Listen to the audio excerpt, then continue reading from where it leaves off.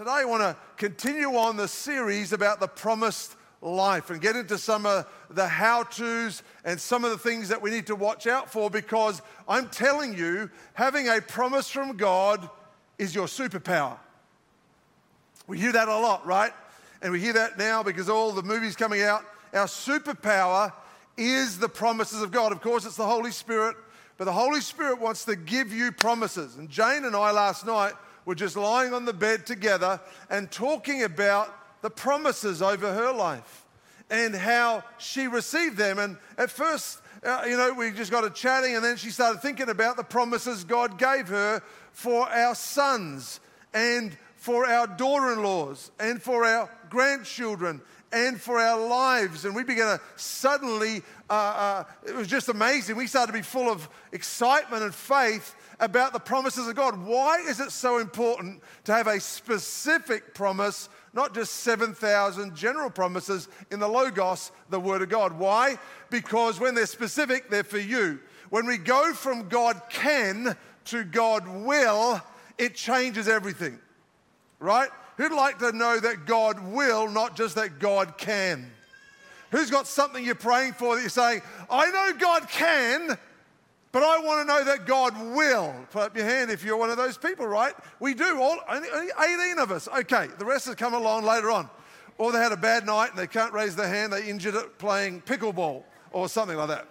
Whatever old people play these days. Okay, so we need to know that God will, not can. Logos, as we talked about last week, is the general full revelation of God. That is the Bible, right? Jesus is known as the Logos too, the full revelation. But underneath that, there is this Greek word called rhema, which means the general word of God becomes specific to us. And that can come to us through a dream like it did to Abraham. It can come through a prophetic word like from a Dr. Maiden. It can come from someone in church sharing it like Pastor Jane. It can come many different ways. For me, it often comes through the Bible. When I'm reading it, God begins to speak to me. And I was thinking to myself, last night we were so inspired, so uplifted, so just feeling inspired about life, because our life is not random. Jane and my life is not random. It's not like, I hope for the best next year. Let's hope it's a better year, everybody. Our life is certain. It doesn't mean it's perfect, but it means it has some certainty about it. And when you have certainty, it creates stability. Isn't that right?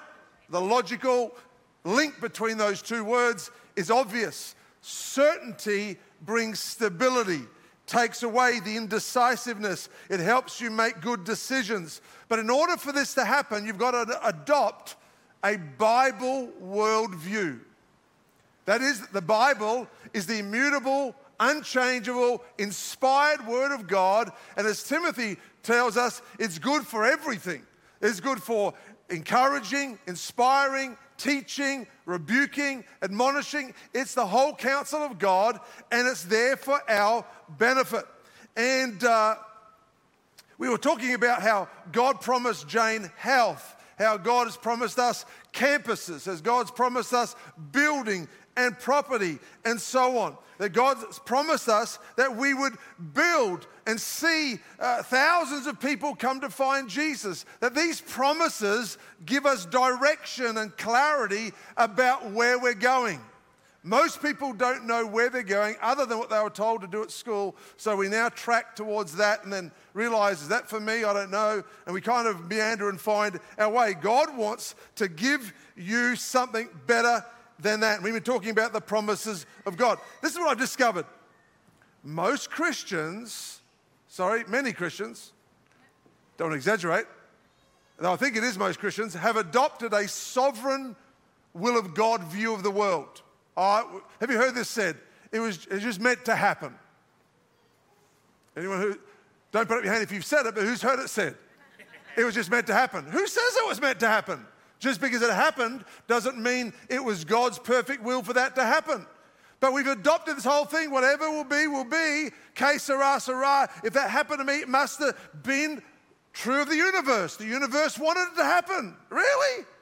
I'm not living like that. I'm living more certain and powerful and full of faith that God is guiding my life, and not just God's sovereign will for God's sovereign will for my life, but God has given me an opportunity to work with Him as a JV partner to change some of the things in my life. Otherwise, why pray? Other than, well, I'm going to be relational with God. Yes, that's good, but we need more than that, as proven by how much we pray. And when we pray, it's always when there's troubles. You see, the greatest weapon a person has are the promises of God. The greatest weapon a parent has over rebellion in their teenagers are the promises of God. The greatest power a worker has over what's happening at work are the promises of God. The greatest power we have over sickness is the promise of God. The promise of God is a guarantee of an outcome. Imagine if you could take the guesswork out of life. All week, God's been reminding me, because every verse, I don't know if, like Google Home now listens to everything I say and then gives me ads, whether the Bible app now does it, but for some reason, the verse of the day, every day this week was along this line. Let me give you a couple. Luke 11 said this, for no word, rhema, that is the word rhema, specific word from God, will ever fail. Everybody say, ever fail. Right? That's not a fail. 1 in a billion or 1 in 1,000. It will never fail. Right? Will never fail. Not one word will ever fail. Luke 1, verse 37. Then the next day, it's about Jesus, who was being led by the Spirit into the wilderness to be tempted by the devil. And after fasting 40 days and 40 nights, he was hungry. The tempter came to him and said, if you're the Son of God, tell these stones to become bread. Jesus answered, it is written, man shall not live on bread alone. Listen, bread is what keeps you alive, right? Food is what keeps you alive. Listen to this. I want you to get this. Man shall not live on bread alone, but on every rhema word. Every specific promise brings faith to your life. Does it make sense? Right? Not just logos word, but rhema. God wants to give you more than just general fortune cookies that you can grab. That's how we are. I'll have that one, I'll have that one. Then when it doesn't work, we wonder why. Is the word of God something wrong with that? No. Logos needs to become rhema to be personally applicable to me. Does that make sense? Logos, rhema. So some things to note about the promises of God. God doesn't move quickly. He moves suddenly. God is slow, but never late. So God doesn't move quickly. We measure things in increments. Well, by this quarter, we should have done this. By that quarter, we should have done that. By that quarter, we should have got here. And God says, I'm going to do 0 until the last quarter, the last day of the year, and then bang, I move suddenly. Because God doesn't move quickly, God moves suddenly. It's one of the truths of the Bible we need to grab. God gives me the desires of my heart. Psalm 37, I was reading it last night. Psalm 37 talks about God gives me the desires of my heart, the ones that are inside of me. And it's amazing when I spend time in God's presence, like this prayer week we've had, how those desires come to the surface. God gives me the desires of my heart. So God gives me promises based on the desires of my heart. That's how God works. Now, the bridge between hope and faith is a promise. Rhema is a specific word from God. Logos is a general word from God. Rhema takes things from God can to God will, as we said before. Here's some things to note about the promises of God. Number one, it comes by faith. Let's read Romans 4:16. Therefore, the promise comes by faith. Let's all read it out together, out loud. Let's read the word of God. Faith comes by hearing. Ready? Therefore, the promise comes by faith, so that it may be by grace and may be guaranteed to all Abraham's offspring, not only to those who are of the law, but also to those who have the faith of Abraham. He is the father of us all. So the promise comes by faith. God wants to get you into a place where God can deposit His word. The Bible talks about it in Matthew 13. God's the sower of the seed, the word of God, and our hearts are the soil. And the seed falls on a different soil, and depending on the soil it falls on, depends on whether something grows. So my job is to keep the weeds out of my heart. Stop all the stuff crowding in on my heart. A hurried heart. You know, one of the sicknesses that the world has particularly in America and Australia, is hurry sickness. How do you know you've got hurry sickness? Well, put your hand up if you come to a red light and you decide which lane you're going to be in by the shortest amount of cars. Okay, what about when you're at the supermarket, right? And like that happened to me the other day, the self-checkout wasn't working, so I had to go stand in a line. I haven't done a line for a long time, and I was ticked. I had to stand in a line. I've got 2 little things, and you've got a whole year's worth of supplies. I wanted to ask. I'm just not bold enough to ask. I just stood there and tolerated it, but it's called hurry sickness. Anyway, moving on. Hurry sickness. So we've got to slow down enough for God and till the ground of our hearts. Prayer meetings are how we do that. And I promise you, the almost 50 people that came during the week, we all feel different. We feel like our hearts have been plowed and God's ready to plant seed, and God already has. That's how it works. Number 2, this is a good one. God's promises come with tests. Uh-oh. What is a test, everybody? It's half of a testimony. Everybody wants a testimony. Nobody wants the test. That's why we've got a lot of moany Christians. No test, just moany. Just moaning about this, moaning about that, moaning about this and that. Testimony are the 2 things that go together. No test, just moany. But tests, you have a testimony. It's part of the deal, right? And a test, if you think about school, right? I hated tests. Put up your hand if you hate tests.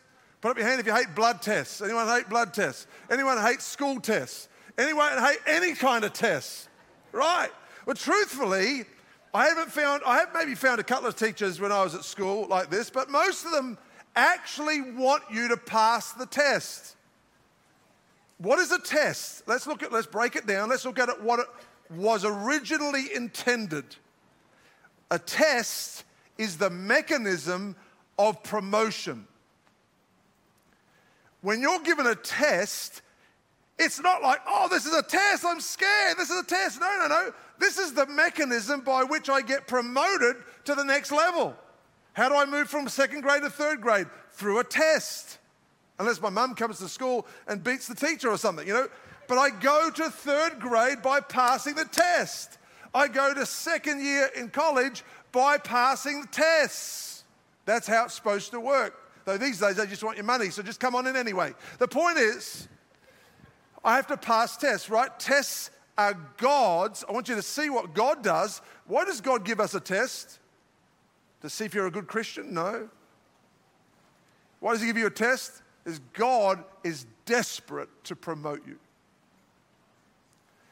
But the mechanism of tests is the promotion mechanism.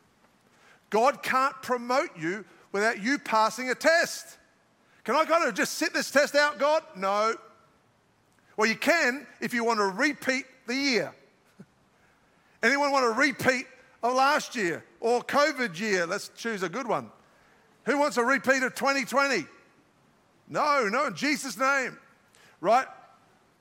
Some of us don't want a repeat of this last year, the last 3 months. No one wants a repeat. Well, part of it is God's perfect timing might not be up yet, but part of it might be because you've not passed the test, and you've got to pass the test.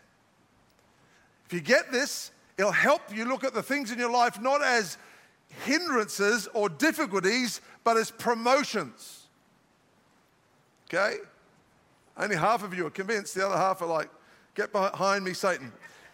Comes with tests, right? Let me show you something real quick. I haven't got time to go over it today. Maybe we'll next week. We will do a little bit of this next week. And that picture is about next week. I'll tell you later about that. So let's say God has his perfect will, and then God has his permissive will. It's a theology discussion in most churches about God's permissive will and God's perfect will. Okay? Let's apply that theology to time. So God has perfect will regarding time. Let's say he says to me, Ashley, this storm that you're going through is a test for you, and guess what? It's going to last 1 year. That's God's perfect will, 1 year. Now, if it takes 7 years, that's now God's permissive will, because his perfect will was 1 year. I'm the one delaying the outcome. How many know storms come? But how many know storms go? If the storm is there for 7 years, how many think we've got some problems? Right? That's how it works. So we're coming out to the other side, perfect time. God has a time for everything, and then we add our time to it. Okay? Remember, I don't give you, have you got a scripture for that? I do, many. Let me share one with you. Exodus 17, remember? Moses on the mountain. His job was to raise his hands, spiritual authority, prayer, worship, all the things that are associated with that. In the valley was Joshua fighting against the Amalekites. And what happens to the fight? God has a perfect will time period for Joshua to win. We know the story. While Moses' hands are raised, the Israelites win. When his hands get tired, they lose. When he puts his hands up again, they win. When he puts his hands down, they lose. And this goes on for a long, long time until, thank goodness, he has two friends, Aaron and Hur, who come and stand alongside of him, sit him on a rock, sit Moses on a rock and hold up his hands, and then Joshua won. So the distance of the battle was in whose hands? God's or in Moses? Put up your hand if you believe it was Moses. I do. It wasn't a trick question. It was in Moses' hands. To one degree, it was in God's hands, but after his perfect will had expired, we're now into permissive will. We're now into the will where God allows it to continue because you are not passing the test. I'm not passing the test. So Moses, when he kept his hands up, finally won. So I look at things in my life, and this is the hard thing, because I don't know God's perfect will. I don't know exact time. It might be 5 years for this one. It might be 2 years for this one. I don't know. All I know is that he's a joint venture partner, not a sole proprietor. That means that God does what he can do, but he won't do what you're supposed to do. And he says, I'll wait. I can wait a long, long time for you to do what you're meant to do. And you don't do what you're meant to do, and God just still keeps waiting. Well, I'm still waiting. The word of the Lord came a second time to Jonah. The word of the Lord came a second time to many people in the Bible. Why? Because they didn't listen the first time and they delayed the timing. There's God's perfect will, and then there's God's permitted will, which is up to us. Does that make sense? Yes. Pastor, we don't like this. I'm just trying to help you. Don't stone the messenger. I'm just trying to help. And everyone online, this is for you too, right? Here's the deal. God wants you to break through. God has a time. We extend the time by not passing the tests. Here's the other thing. If you remember back to your tests, have you noticed in your tests that you're not allowed to take your cheat sheet in? Remember sitting in a room doing a test and you're not allowed to take your work and your homework? Anyone ever done that? Okay. Have you noticed in that thing you can't look at the person next to you's work and cheat? Well, you can, but if you get in trouble, if you get caught, you're done, right? Have you noticed that when you put your hand up to ask a question, it's silence? Sometimes when there's silence, it's not because God is not present. It's just you're testing. You're in the test. God's not going to answer the question for you in the test. He wants you to find the answer in the test. God's testing to see whether you remember what he told you. That's why promises are so important. Because when it goes quiet, I go back to my promises and suddenly I hear the voice of God again reminding me. It's like it recalls to my mind what God said. Oh, okay. I remember being in a room feeling so discouraged, so depressed, and God gave me this scripture while I was praying. I felt really abandoned. It was one of those seasons in my life I felt very rejected, very hurt, and just sad, right? And then I started reading these scriptures. Someone called me and I started reading this thing. And as I read it, God said to me clearly, Ashley, this is a test. I said, is that all it is? A test? Oh, I know how to do those. Easy, God. Come on, let's go. Suddenly my rejection was fixed when I realized I was in a test. If you don't know you're in a test, you're going to feel terrified. You're going to feel challenged. Sometimes I am not in a test, and sometimes I am in a test, and I need to know. God will bring tests to the promise. Why? Think about it. Abraham, there's a test. Sarah, have you been for your test? We need to find out if you're pregnant. No, I'm not back yet. Doctor says it's going to take a couple of days, right? It's kind of old technology, and so we'll find out in a couple of days, maybe a week. So, have you done the test? Yeah, no baby. So sometimes the test is about waiting, right? Sometimes the test is about trusting God and keep on going back in that time, but it comes with tests. Number 3, I already gave you this one, but 3, God is a joint venture partner. God doesn't do what we can, God does what we can't. God works with me. He said to the widow woman, go and collect all the pots and take the little oil and fill them. When she stopped collecting pots, the oil stopped running. Right? It's always that way. God says, I'll do what you can't do. I'll make a way where there's no way. But you better put your sand shoes on and you better get your backpack ready. You better start walking. I'll make a way, but you start walking. There's our part, there's God's part, right? That's how this whole thing works. But we're expecting God to do it like it'd be can we go back to Genesis 1 where you just created everything with your mouth and I did nothing? Yeah, see, I did that back in Genesis 1, but now I want joint venture partnership because that's how we get things done. Because when you are part of the adventure, you think you're awesome. You rise in faith. Remember getting Ben, when he was 9 years of age, he was doing a school project, and it was a PowerPoint or something like that, and he sat on my knee, and I did the PowerPoint, but he thought he did it. Well, when he got a great mark, he was so proud of himself, even though Dad was really controlling the strings behind the scenes, making him look good. He was so proud of himself. That's what our Heavenly Father does to us. He's making it all happen. He just thinks we're having a part to play, and our faith grows. That's why we need to understand God's a joint venture partner, not a solo operator. We want him to do creative miracles. Just say it, God. I know you can. He says, I want you to go and say something and I'll anoint you when you say it. Okay, number 4, here's one here's a tricky one. No one can stop the promises of God except you. I've had this debate with different people along the way who say, but God told me I was going to marry that person, but then they chose someone else. I said, well, then God didn't tell you. Why? Do you think God does not know what they're going to do? Do you think God doesn't know the beginning and the end? God doesn't know the future? Do you think God as God Almighty makes a promise to one of his children that someone else can wreck? It wouldn't be a promise then, right? It'd be a suggestion. God doesn't make suggestions, God makes promises. And if the promise can be wrecked by someone else, then it wasn't God who gave it to me. Think about Joseph. God says, you're going to be the ruler. Well, Potiphar's wife tried to seduce him. If he'd been seduced, he may have missed it. In the prison, he could have missed it. In many moments, he could have missed it. Only he could stop it.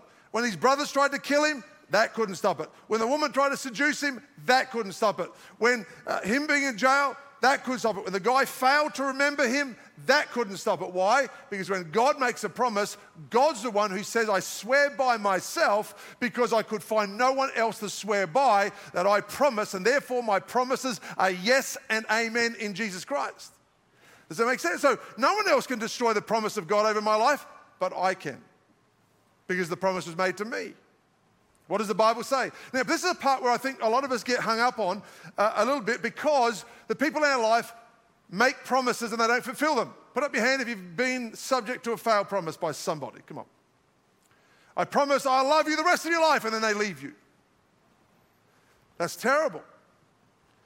Or I promise, down at the lower end, I promise to meet you at 10 o'clock, but they're not there till 11. They broke their promise. Right? We have all of those broken promises all the time. So we kind of equate God in the same kind of genre as people. Well, I don't know if I can trust those promises. Well, that's why the Bible says God swore by himself, because there is no one greater who's immutable, unchangeable, who's the same yesterday, today, and forever, by which to swear by. So he swore by himself. Guess what? The Bible says he's not a man, because the people were questioning him. Are you really going to do it? Am I a man that I should lie? I know you're all liars, but I'm not one of them. So God's not a man that he should lie. That's why I can believe his promises. His promises cannot be perverted by other people. Otherwise, I have to come to the conclusion it was hope, it wasn't a promise. Promises given by God must happen or God ceases to be God. The very nature of God demands that he is the same yesterday, today, and forever. Okay? How to experience the promises of God? I'm going to really go through this quite quickly. How to experience the promises of God for yourself. Number one, you've got to create a promise environment for your life. The presence of God creates the environment for the promise of God. The presence of God creates the environment for the promise of God. It's very rare that without the presence of God, that God makes a promise. The presence of God is the gateway to the promise of God. That's why I encourage you to come to prayer meetings on Wednesdays and on Sunday mornings. If you can't make it Wednesday, Sunday morning at 9:15 to 9:45. What are you doing? You are creating a promise environment. The Bible says in 1 Samuel, in those days the word of the Lord was rare, and God spoke to Samuel, who was sleeping by the ark of the covenant, which represented the tangible presence of God with his people in the Old Testament. And where was Samuel? Right by the ark.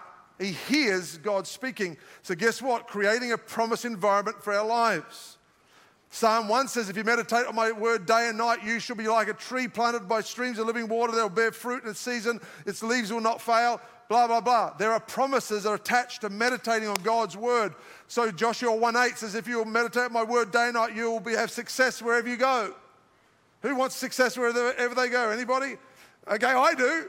So I'm going to meditate on God's word. Why? Because that's out of that environment, God promises me the future. Promises me the big things. Okay? Number 2, intentional solitude. Psalm 46:10 says this, be still and know that I'm God. How do I know that I'm God? Not in the busyness, in the stillness. Have you ever been with someone?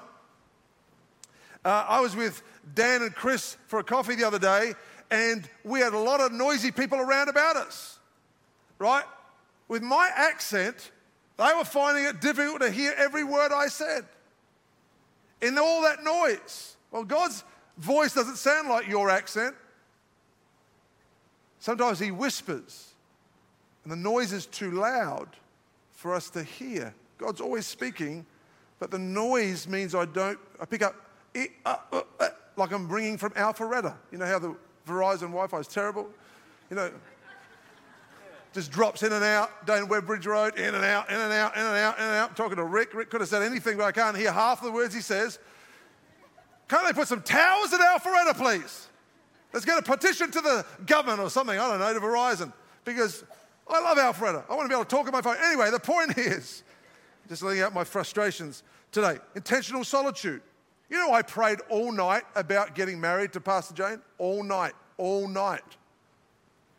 Who thinks I made a good choice in marrying her? Anyone? Anyone who thinks so? Yeah. But because I had so many women that wanted me, see, and as you get older, you start thinking that more and more, right? You just dream, you know. It's just old men shall dream dreams, right? It wasn't like Austin, who really does. But the point is, right? So I had to pray all night, but I prayed all night. Why? Because I want to make sure this is a winner. I want a promise from God that she's the right one. I don't want her to bail on me halfway. I didn't. Getting married is a life sentence. You get less for murder. The point is, I wanted...